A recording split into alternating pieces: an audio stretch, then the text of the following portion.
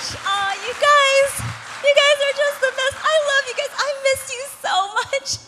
Thank you for the gift of, I had a little sabbatical month in June. It was so great. Thank you for the gift of that. But you guys, I really missed you. When I came back, I was like, this is my home, my community. It felt so good to be reconnected with you. It felt actually a little hard to be away from you guys, and so it's so good. So anyway, thanks for that warm welcome. And as Daniel said, we are excited. Mike Teresiato is with us here in the back. Woo, Mike, yay! And so we will have our extended worship and prayer service immediately following. After the message, there'll be a time of worship and prayer response, and then I will close this service. So if you do need to go, no worries. There'll be a clear indicator, and then we'll continue, as Daniel said, right in to that service, and we really hope you can stick around.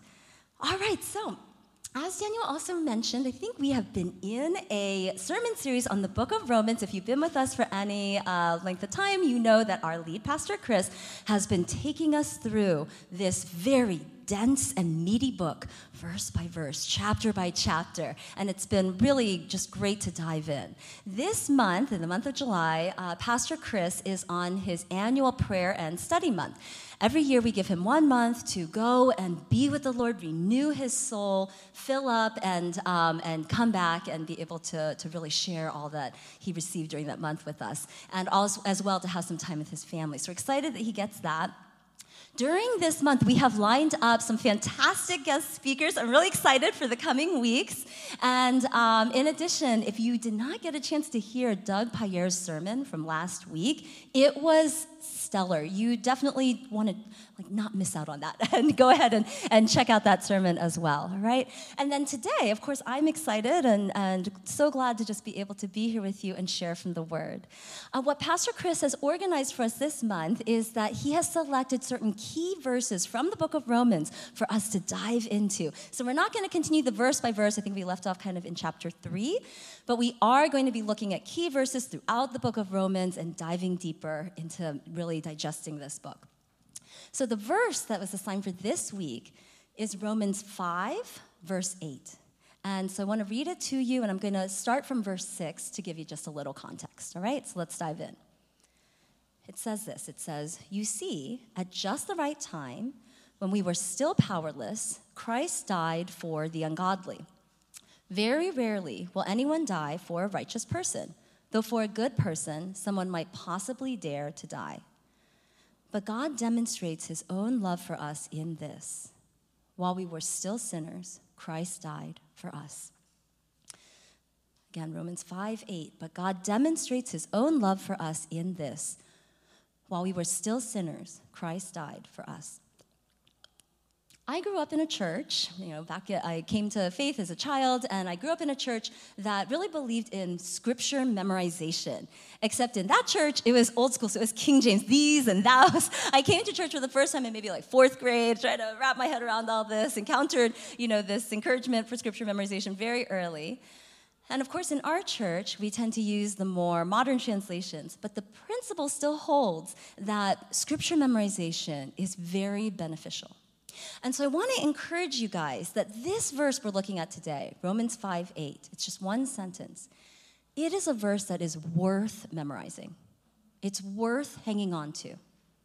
Right? It's a powerhouse verse. Okay? And I say this because the Bible tells us elsewhere in Ephesians that we are to equip ourselves and prepare ourselves to fend off any lies that might come at us from the world, from the enemy, by being prepared with our sword of the Spirit, which is the Word of God, which is Scripture, right?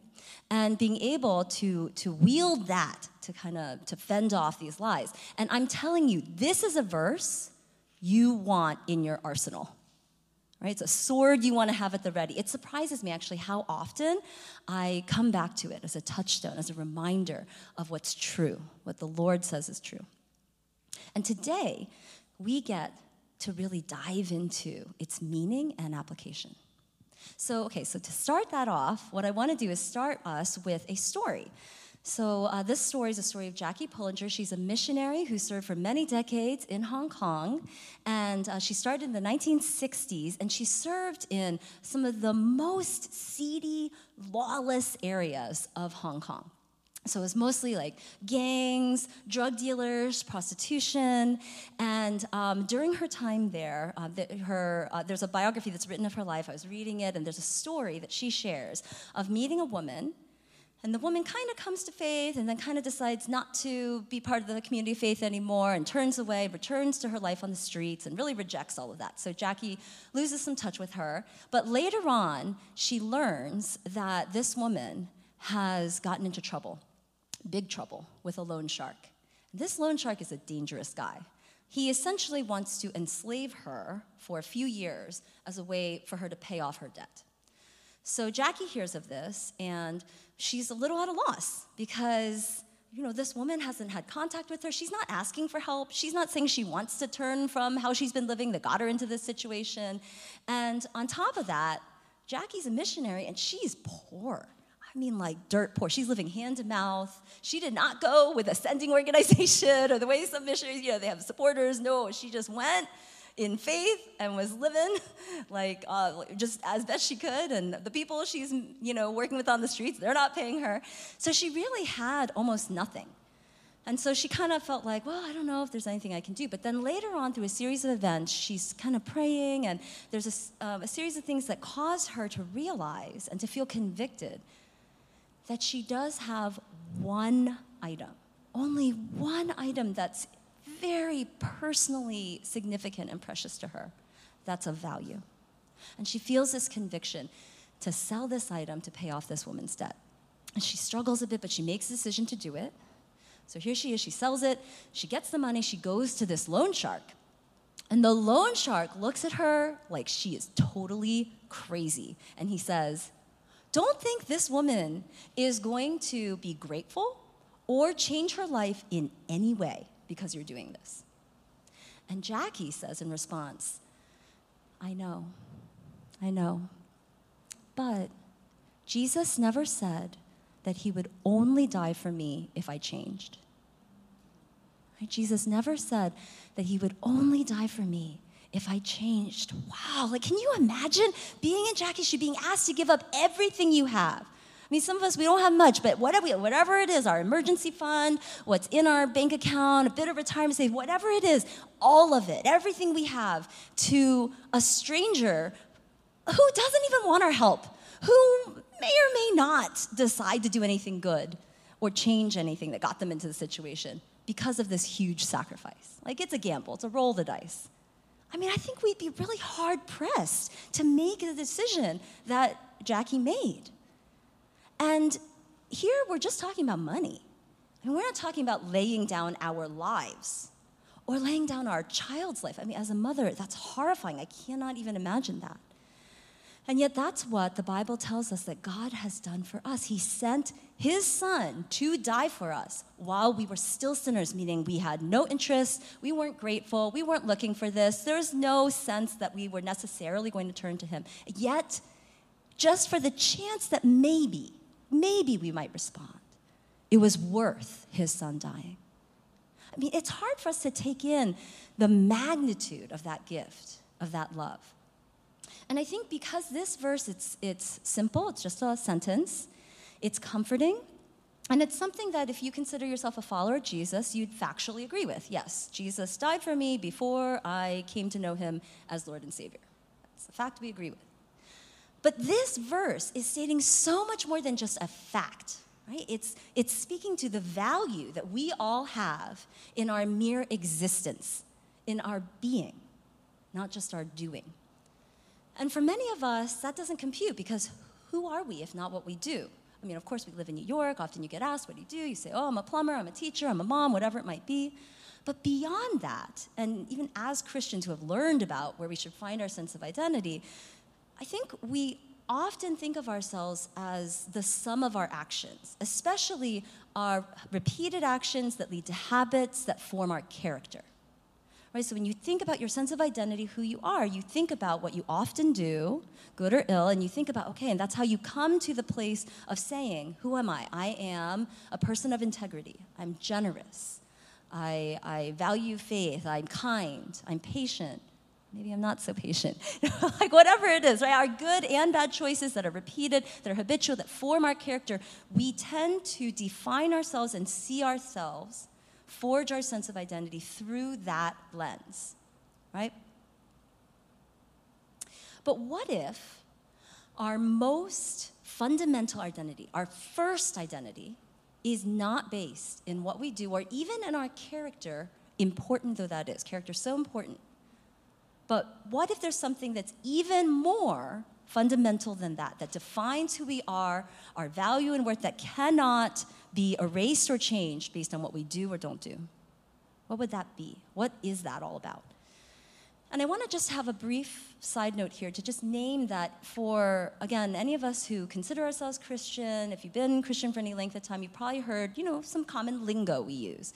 So we say things like our identity is found in Christ, I'm a child of God. Those things are true and they're powerful.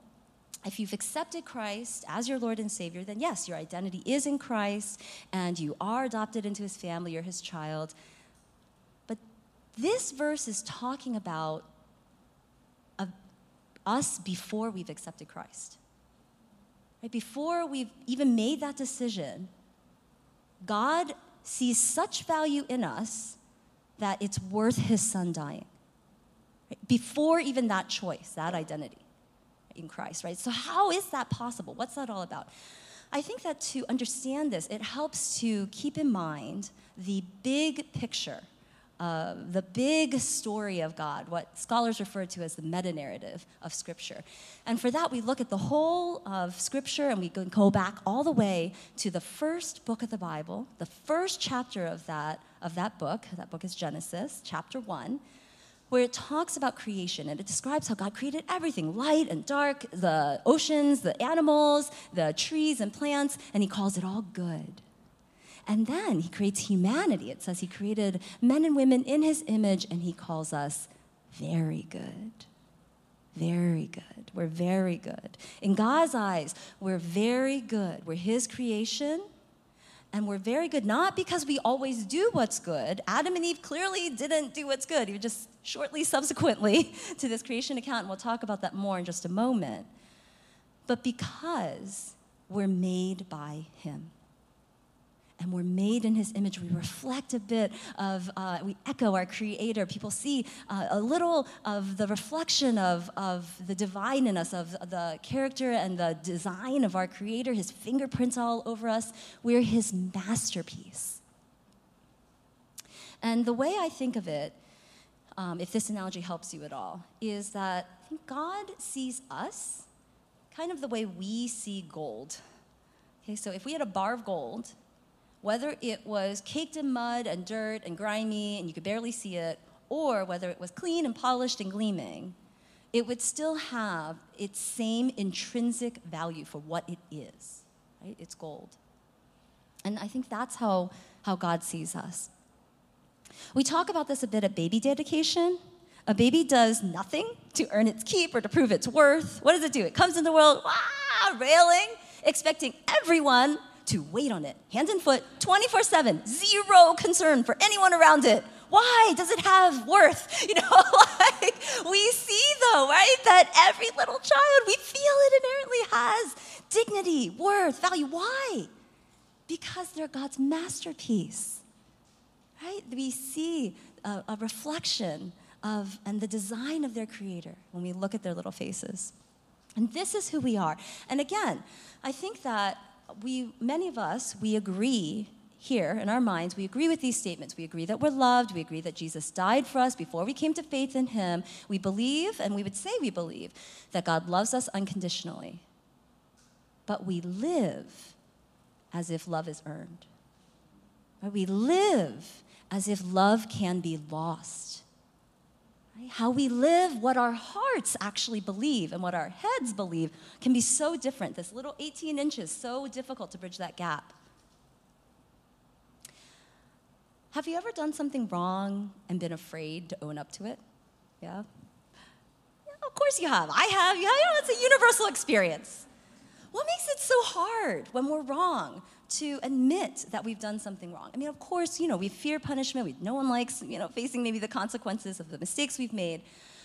But at a deeper level, we fear rejection. We fear judgment.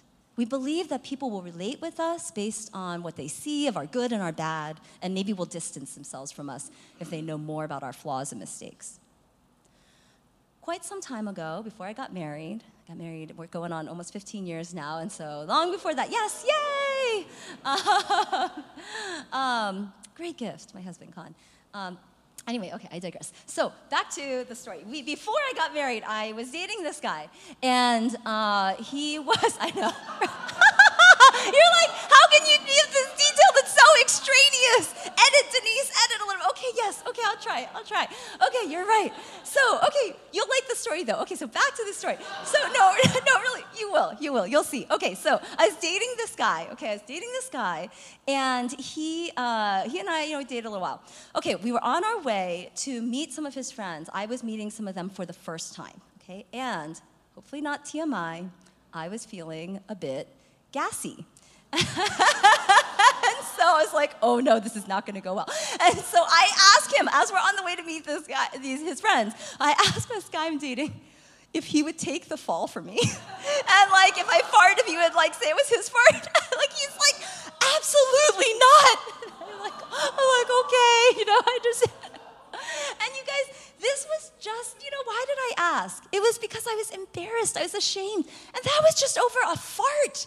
You guys, imagine if it was my deepest struggles and, for all of us, the things we regretted, the things that still have a hold on us, shame can come so quickly and easily. And not only that, but, it's easy to feel like our choices, and especially our mistakes, define us. I don't know about you, but for me, it's more often the mistakes, the times I've hurt people, that tend to come to mind again and replay than the good things that I've done. I think I've heard, interviews with professional athletes, and they kind of say the same. And on top of that, the language we use as well can be reinforcing of kind of identifying with our mistakes. So, for example, we don't usually say, this is a person who's chosen to lie. We say, this person's a liar. Right? We don't say usually, this is a person who made a decision to steal. We say, this person's a thief. Right? And so it's in the language almost as if our mistakes become inherent to who we are, to our identity.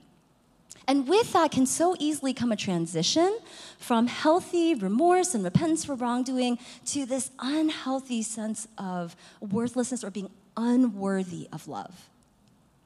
There is an academic researcher who studies shame. She's actually pretty well known. Her name is Brené Brown. You may have heard of her. She gave a really viral TED Talk some years back. And she defines shame this way.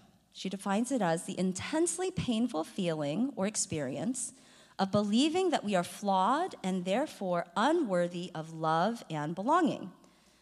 Something we've experienced, done, or failed to do makes us unworthy of connection. And unfortunately, we've all experienced this. We've all failed and felt shame. And what do we do when we feel that shame? Do we whip out Romans 5:8 and say, but God demonstrated his own love for this? While we were still sinners, Christ died for us. I am loved for who I am, where I'm at.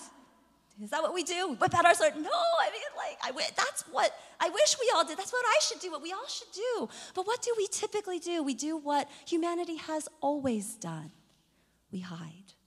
Right? We hide. Going back to Genesis chapter 3, just a couple chapters after the one we looked at, we see God, Adam and Eve make a decision to do evil by eating from a tree that God has told them will only bring them death. And after they eat, what's the first thing that the Bible says happened? It says they realized they were naked, they covered themselves with fig leaves, and they hid. They hid from God.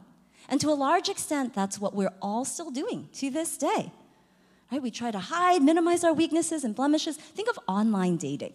We're so convinced that we'll be loved for our good attributes. Try to put our best foot forward. Meanwhile, this other foot that's stuck in some sin and shame, we're like, oh no, don't look at that. It seems so simple and so obvious to us that this is how things work.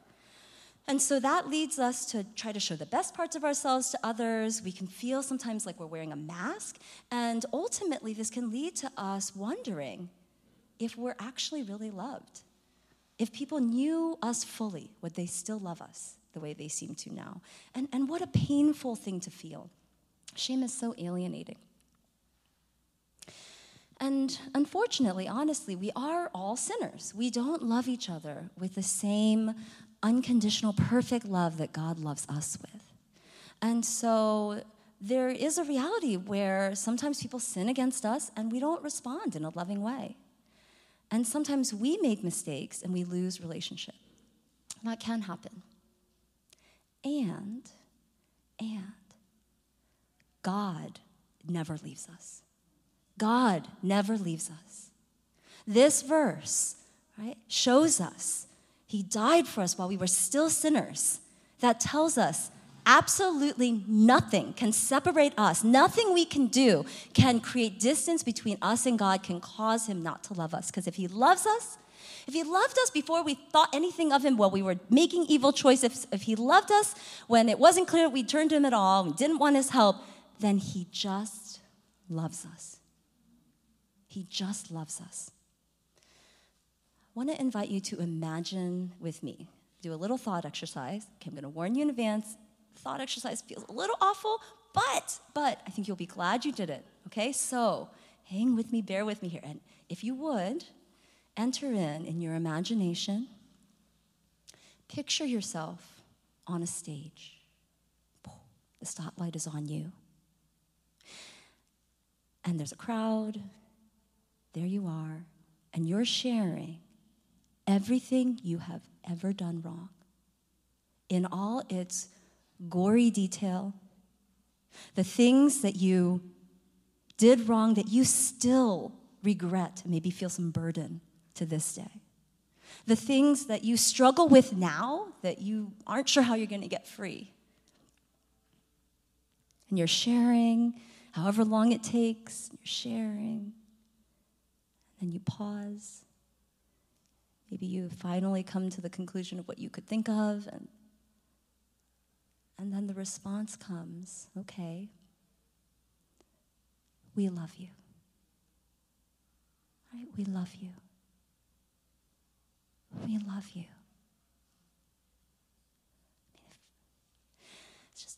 It makes me a little choked up, like thinking about it. If you really enter into that, it's so powerful, and that is how God loves us. That's His heart towards us.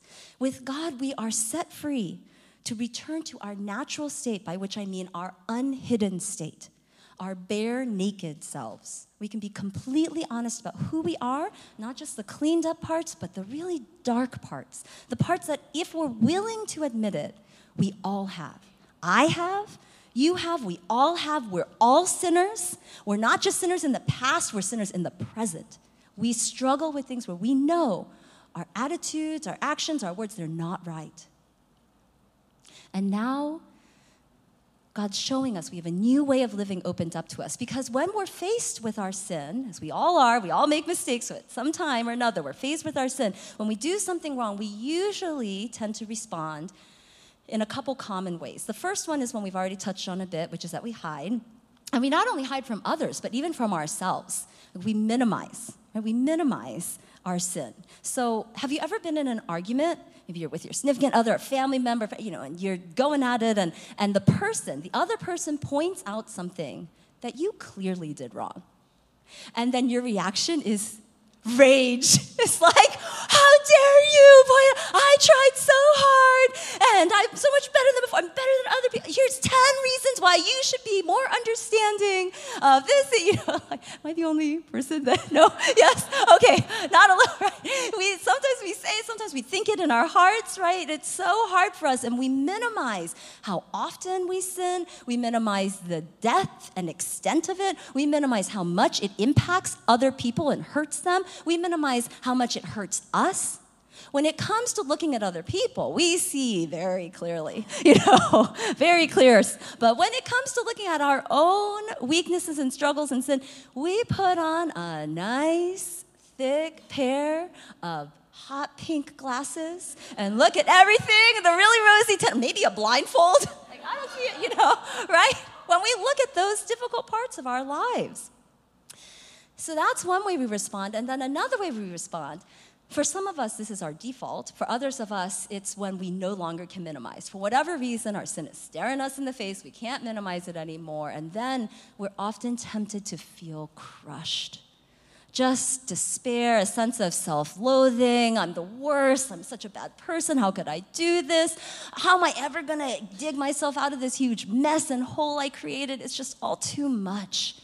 And we just feel crushed. And then we can kind of ping pong between the two. We minimize, we can't anymore, and we feel crushed. And then when we feel crushed, we're like, can't tolerate this. And just to cope, we kind of start to minimize again. And it's just a bad cycle. And I want to propose to you that both of these responses, while they are common and perhaps very humanly understandable, neither of them are fruitful, are responses that will likely lead to good fruit in our lives, right, when we're faced with our sin. But in Romans 5:8, God has revealed to us that we have another option. He's demonstrated his love for us in this. While we were still sinners, Christ died for us. Therefore, we can stand secure in his love. There's a home base that we have that enables us out of that to have the strength and the courage to examine ourselves fully and not have to minimize and yet not be crushed. Right? And yet not be crushed. Romans 5:8 essentially tells us that we have everything backwards in how we tend to live. Again, it might not be what we say in our minds we believe, but how we actually live for many of us, I think, goes something like this. Our anxiety and our shame motivates us to try to do better and be better people so that we'll be loved. Right? And the Bible is telling us, no, it doesn't start with your anxiety and shame, so trying to earn love. You start loved. You are loved. Live loved. That's your foundation. Live loved. Right? And out of that comes the security, the courage, the strength, the resilience you need to be able to get really honest about who you are and not feel shame, not feel crushed, but feel hope.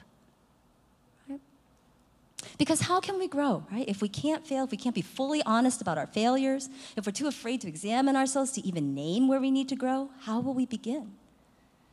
If we're crushed as soon as we get honest, how will that result in anything good? Usually it just depletes us of all our strength, and we kind of want someone to just tell us that it's okay so that we can feel loved again. And none of that leads to growth or to fruitfulness.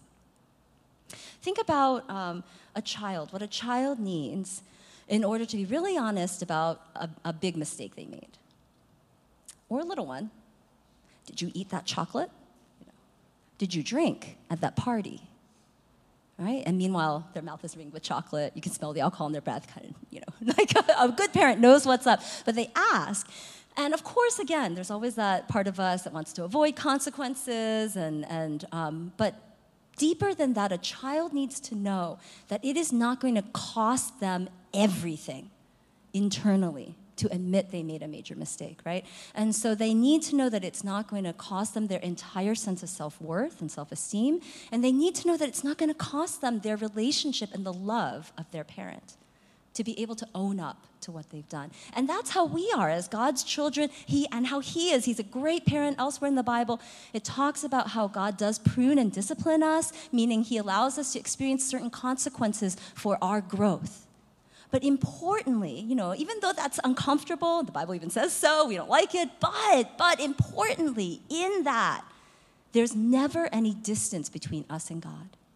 He's never left us, he's never further away, he's not just mad at us, he loves us. He loves us while that's all going on. The same as if we had never made a mistake, he loves us. That's how he loves us. He's the best parent to us. Before we close this morning, I want to share one more story because it's a story I heard recently. It's really impactful, and I think it's very relevant to our scripture that we're studying this morning. I was recently listening to a podcast. It's called We Are Vineyard. We are part of the Vineyard denomination, and the denomination has this podcast, We Are Vineyard, where the national director here in the U.S., his name is Jay Pathak. Jay interviews leaders from across the movement. So I encourage you to check it out. It's a great way to also hear from different leaders and get to know different voices in our movement. So the format is semi-biographical. So you get to hear in the podcast kind of the stories, the life, inner life journey with God and ministry experiences of different leaders. And recently, Jay was interviewing John and Debbie Wright.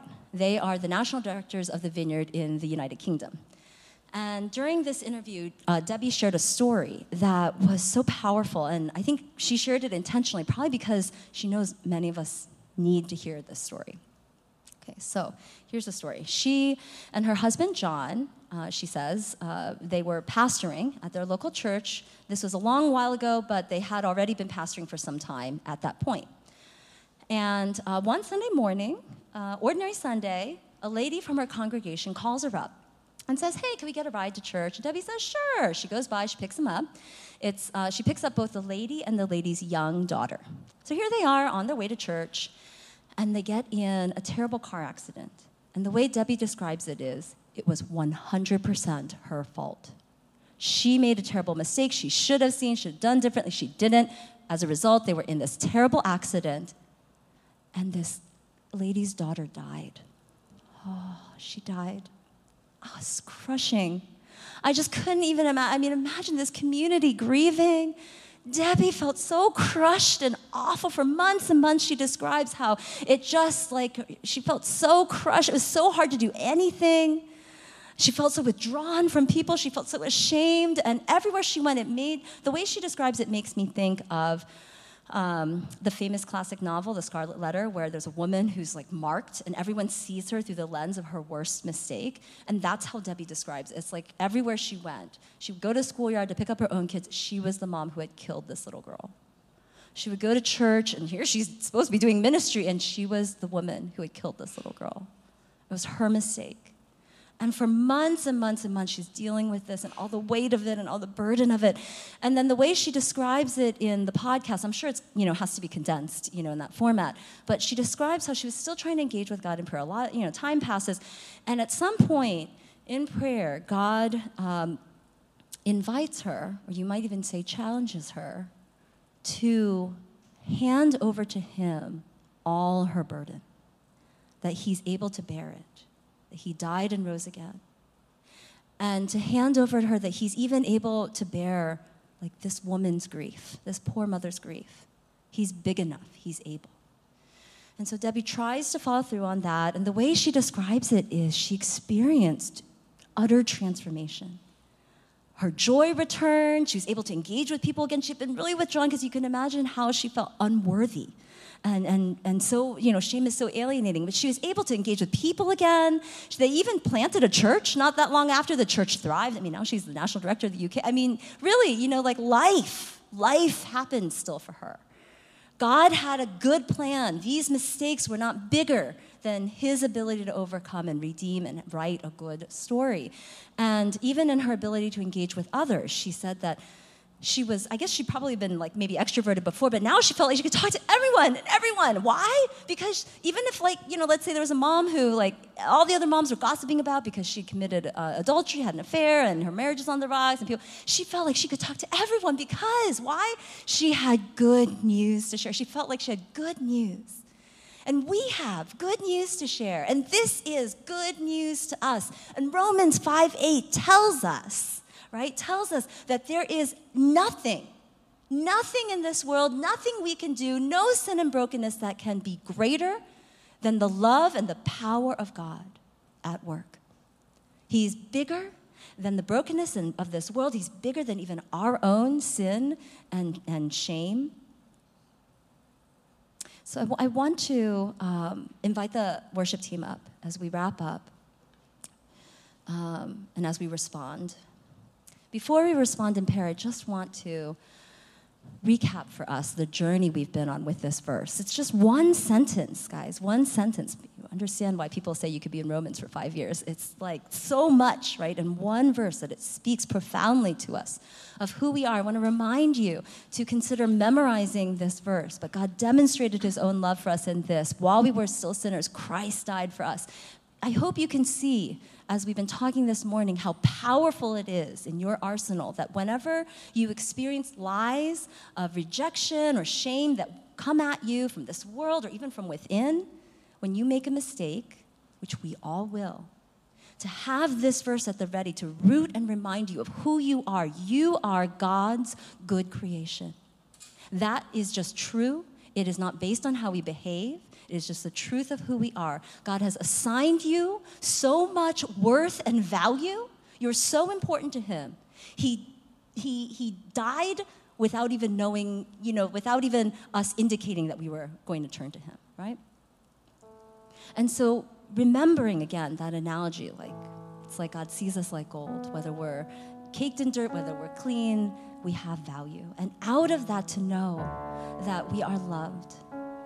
And that love creates the security, the home base we need to get essentially naked again before God, honest about who we are, every part of us, without having to minimize and without being crushed, but being able to be honest about every part of us, even the darkest parts, and have hope.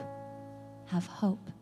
That enables and empowers us to be able to move towards change, not because we need to earn love, but because we are loved. And the one who has loved us has told us, this is the way towards life, walk in it. And we say, yes, we want that. And we're able and empowered because we are loved. Right? This is the gospel news, the good news. So as we meditate on this scripture and all it means, I want to invite us now to enter into a time of response and prayer. And so if you feel comfortable, I want to invite you to close your eyes and center yourself in the Lord.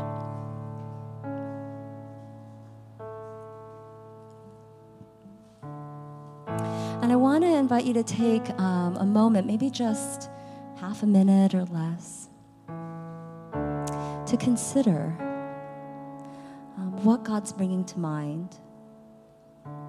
Is there a struggle or a sin that you know you're dealing with right now? What does he bring to mind?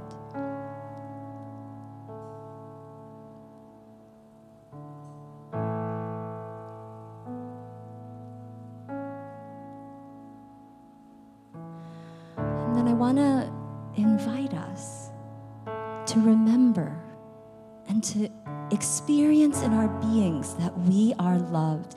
You are loved. Where you're at right now without having changed anything. And just receive. Take this time to receive God's love for you.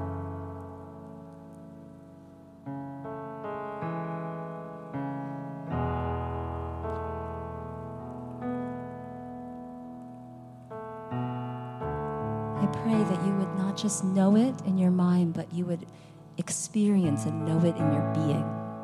You would feel the truth of it. You are loved.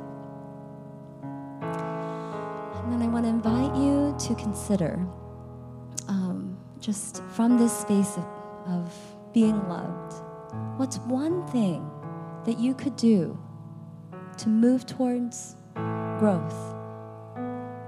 It's one thing you can do to grow. Maybe in that area of struggle or sin that came up.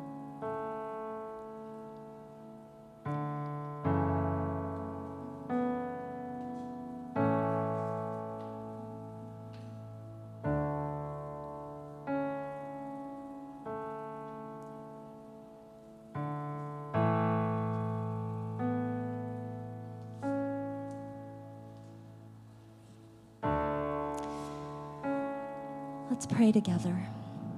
God, we thank you.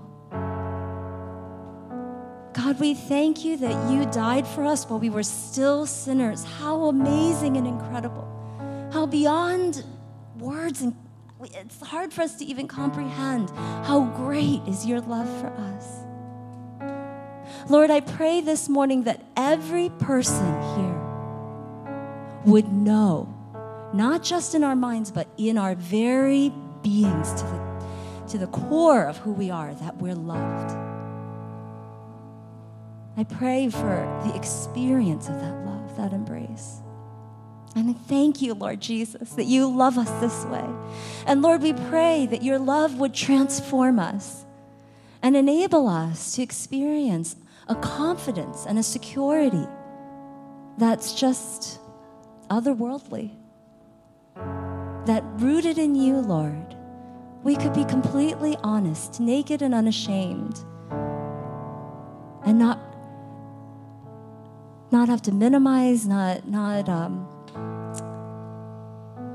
lose hope, but continue, Lord, to be able to grow in hope. And I pray that the growth would come not because we're wanting to earn love, but because we know we are loved.